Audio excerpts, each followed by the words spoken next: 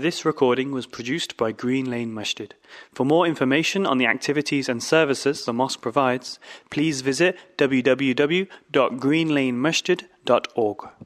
إن الحمد لله نحمده ونستعينه ونستغفره ونعوذ بالله من شرور أنفسنا ومن سيئات أعمالنا من يهده الله فلا مضل له ومن يضلل فلا هادي له وأشهد أن لا إله إلا الله وحده لا شريك له وأشهد أن محمدا عبده ورسوله وصفيه من خلقه وخليله أرسله الله إلى الناس كافة بشيرا ونذيرا فبلغ الرسالة وأدى الأمانة ونصح الأمة وتركنا على المحجة البيضاء ليلها كنهارها لا يزيغ عنها إلا هالك فصلوات الله وسلامه عليه وعلى آله وأصحابه ومن اهتدى بهديه واستنى بسنته ودعا بدعوته إلى يوم الدين يا أيها الذين آمنوا اتقوا الله حق تقاته ولا تموتن إلا وأنتم مسلمون يا أيها الناس اتقوا ربكم الذي خلقكم من نفس واحدة وخلق منها زوجها وبث منهما رجالا كثيرا ونساء واتقوا الله الذي تساءلون به والأرحام إن الله كان عليكم رقيبا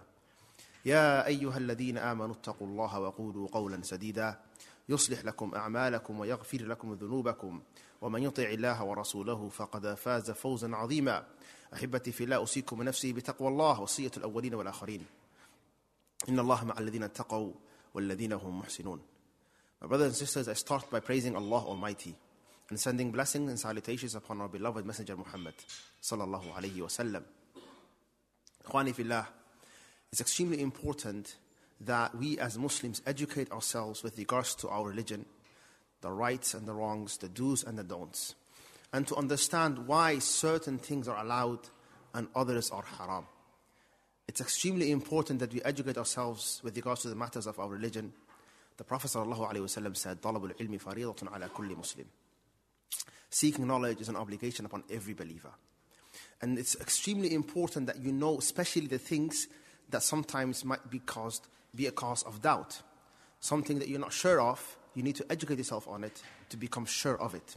Today, inshallah ta'ala, what I want to speak about, because it's going to be Easter soon, or I believe it's Good Friday and then Easter, and we have something called the religious holidays or religious festivals, and we as Muslims have our own religious festivals. But we have festivals in general as well, some that are secular. What is the ruling of us in partaking in those festivals? Are we allowed to celebrate stuff like Christmas and Easter and Valentine's Day? And what about festivals that have nothing to do with religion, right? Let's say there is a day of independence, or there is or like in some places they have. What about those? So it's extremely important that you know what Islam says about this, what our scholars said about this, what the Prophet ﷺ said about this, right? These things are nothing new. They existed during the time of the Prophet ﷺ. Now, inshallah ta'ala, what's the first thing that we have to understand is when we want to understand the term, we call it Eid. What does Eid mean, right? We have two Eids, Eid al-Fitr and Eid al-Adha. Alhamdulillah, tabarakallah, Ramadan is near. And I hope that we reach Ramadan healthy and sound and in a state of Iman so that we can benefit from it. And after Ramadan, we will have our Eid, Eid al-Fitr. And then you have Eid al-Adha. These two Eids are from our religion. They are ours. The Prophet ﷺ used to emphasize that quite often. He used to say, هَذَا عِيدُنَا. This is our Eid. This is our Eid, he used to say, sallallahu alayhi wa sallam. And that was emphasized. دَعْهُمْ أَبَا بَكْرَ فَإِنَّ هَذَا الْيَوْمِ عِيدُنَا. When Abu Bakr reprimanded some people that were playing, and he said, leave them, O Abu Bakr, the Prophet ﷺ, this is our Eid. And there was a special emphasis that we give importance, more importance than any other day to our Eids. And one of the problems that we see with our children is sometimes they will regard other celebrations as a bigger deal than the Eid, and this is something that we have to remedy. The day of Eid al-Fitr and Eid al-Adha should be the day your children look forward to the most. It should be something that everyone knows this is our day. And we are highly encouraged to celebrate and to show our happiness that we, alhamdulillah, finished Ramadan, hoping that Allah accepts our worship. Similarly, with Eid al-Adha, Hajj is finished and we ask Allah to accept our Hajj, or those who went Hajj, and Allah to forgive us and to shower us with His blessings. This is the believer's way. But then, we live in a globalized world. We come into contact with other people, other cultures, and they have their own celebrations and their own festivals, many of them that are religious. What do you do with those? Now, Ikhwani fillah, what you have to understand first and foremost is the word Eid means something that is recurring. It comes from aud, aada ya'udu. It's something that comes over and over again. It is a recurring thing. This is why our two Eids, are they not recurring? Yes, they happen every year. They happen every year. This is what it means. And the Prophet ﷺ said, in many often you'll find a hadith that mentions the Prophet referring to these types of Eids. There was one companion that came to the Prophet ﷺ and he said, Ya Rasulullah, I made an oath to Allah that I will sacrifice a camel in Buwana. Buwana was a place. And some scholars say it was a place where there were many poor people, and he made an oath that he was going to sacrifice a camel and distribute the meat. The Prophet ﷺ said, هَلْ كَانَ فِيهَا وَثَنٌ يُعْبَدْ? Was there in Buwana, in this place that you want to sacrifice a camel and you made that oath to Allah, was there a idol that they used to worship before? Now during this time there is no idol, but the Prophet is saying, did there used to be an idol that used to be worshipped there? And he said, La ya Rasulullah, no there wasn't. Then the Prophet said to him, وَهَلْ كَانَ فِيهَا عِيدٌ مِنْ أَعْيَادِ الْمُشْرِكِينَ وَأَعْيَادِ الْجَاهِلِيَّةِ? Was there a Eid from amongst the Eid of the Jahiliyyah, the Eid of the idol worshippers? Did they have a festival that they used to do there? Did they used to go there? Was there a tradition that they used to go there and do? He said, no. Then the Prophet said, if that's the case, then awfi bi nadhrik, then fulfill your vow. You can go and slaughter the camel. But what if he said yes? The Prophet ﷺ said, فَإِنَّهُ لَا وَفَاءَ لِمَعْصِيَّةٍ. There is no fulfilling of a vow that involves a sin. Meaning what? To go to a place where a festival used to happen. To go to a place where they used to worship other than Allah, and then you go and you slaughter a camel. It is almost as if you are reviving that tradition, giving importance to that place where they used to worship other than Allah, and that is something we are not allowed to do. The Prophet said to him, go and do it, since you answered no to both questions. And there is a benefit there. So the Prophet ﷺ is saying, even to sacrifice a camel and to distribute the meat to the people, which is something that is an act of worship to Allah, something good, to do it in a place where there once was a festival held is wrong. This is how we want to remove ourselves from anything that has to do with idol worship, shirk and disbelief. Be far away from it. What about the one that wants to partake in it? What about the one that wants to revive it? What about the one that likes it? This is the case, Ikhwani fillah, with regards to festivals that are religious in nature, whether they are pagan, Christian, doesn't matter. If they are religious in nature, we stay away from them, because the only religion we accept, we uphold, we act upon is the religion of Islam. So the moment you find out that, for example, Valentine's Day has pagan roots, you're done with it. No. The moment you find out that Christmas is about deifying Isa alayhi salam, no. Done. We're not going to partake in it. Similarly, with Easter, celebrating the supposed resurrection of Isa alayhi salam. Do we believe he is resurrected? Of course not. He wasn't even killed. وَمَا قَتَلُوهُ وَمَا صَلَبُوهُ وَلَكِنْ شُبِّهَ لَهُم. They did not kill him, nor did they crucify him, but it was made to appear like that, like Allah said in Surah An-Nisa. So, when it comes to religious festivals, what do we say? We don't partake in them. The Prophet prohibited it. We have Izzah in our own faith, in our own religion, and Allah gave us two better ones, our two Eids, and we should give importance to those. This is how we should treat or act with regards to religious festivals that are not from Islam. طيب. What if they are not religious then? What if they are secular festivals? What if it doesn't have any religious connotations to begin with? What do you do then? The Prophet ﷺ, when he came to Medina, we know he migrated from Mecca and he went to Medina ﷺ. And when he came to the Ansar, those who accepted Islam, those who gave him the city and brought him over to Medina when the Meccans were prosecuting the believers, sallallahu alayhi wasallam, wa ridwanullahi alayhim, the Prophet saw them getting ready for a celebration. He saw them getting ready for a communal festival. And he asked them, مَا هَذَا الْيَوْمِ? What is this day about? And they said, this is a day that we used to have as a festival. And we used to come out, and they mentioned the day. They had a cultural festival. The Prophet ﷺ said to them, Allah has replaced that with two better days. Allah has replaced those with two better days. Referring to what? To the Eid. So what did the Prophet abolish here? He abolished their own cultural festival and said, no, now you're Muslims. Now you have the two Eids. Did they argue back? Ya Rasulullah, this is our culture. No, can we have both? What's wrong with them? They heard and they obeyed. And this is what we should do as well. And this is where the scholars derive from a rule, a very important rule. The Prophet ﷺ saying to them, Do away with your cultural festivals that you come together, because now you have Eid al-Adha and Eid al-Fitr. It shows you that the matter of festivals, the matter of Eids, is not a cultural thing anymore. It is a religious thing. So this is why our scholars derived a rule. They said, Al-A'yad Tawqifiyya, or Al-Asl fil A'yad Annaha Ibadat. Eids are acts of worship to us. Communal festivals that we come together to us as Muslims are an act of worship. Can we innovate new acts of worship?